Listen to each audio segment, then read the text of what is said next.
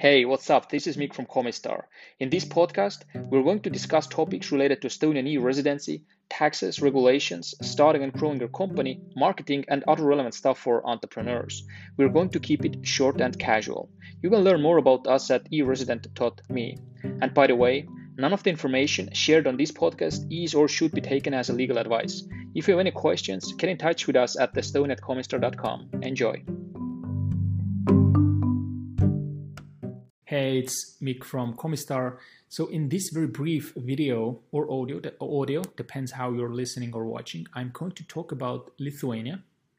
We usually talk about Estonia, but this time we're going to talk about Lithuania. And because Lithuania is launching their own e-residency scheme, it's the first European country to follow Estonian footsteps. And I think it's a great thing for entrepreneurs because it's almost always a cool thing to have more options than just one.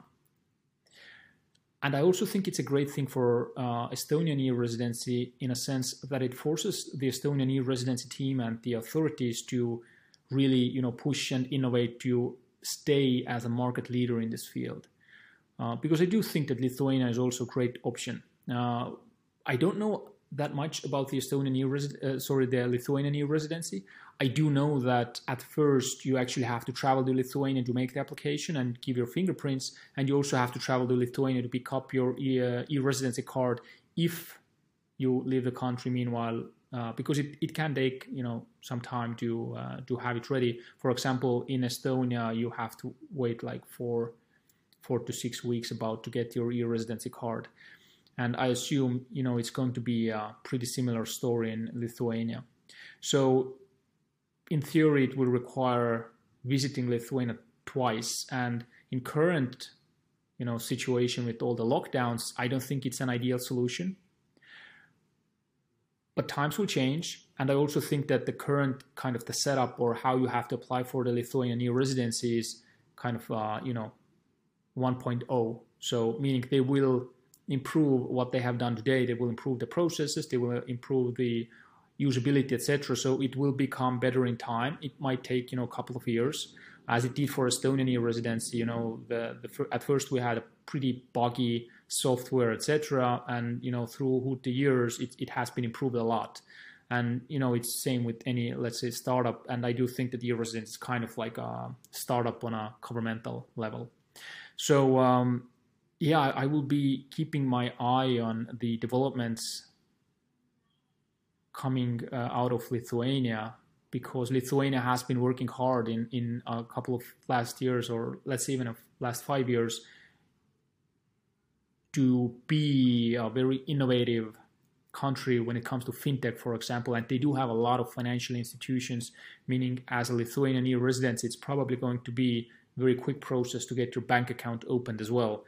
So there are some good options out there for Lithuania.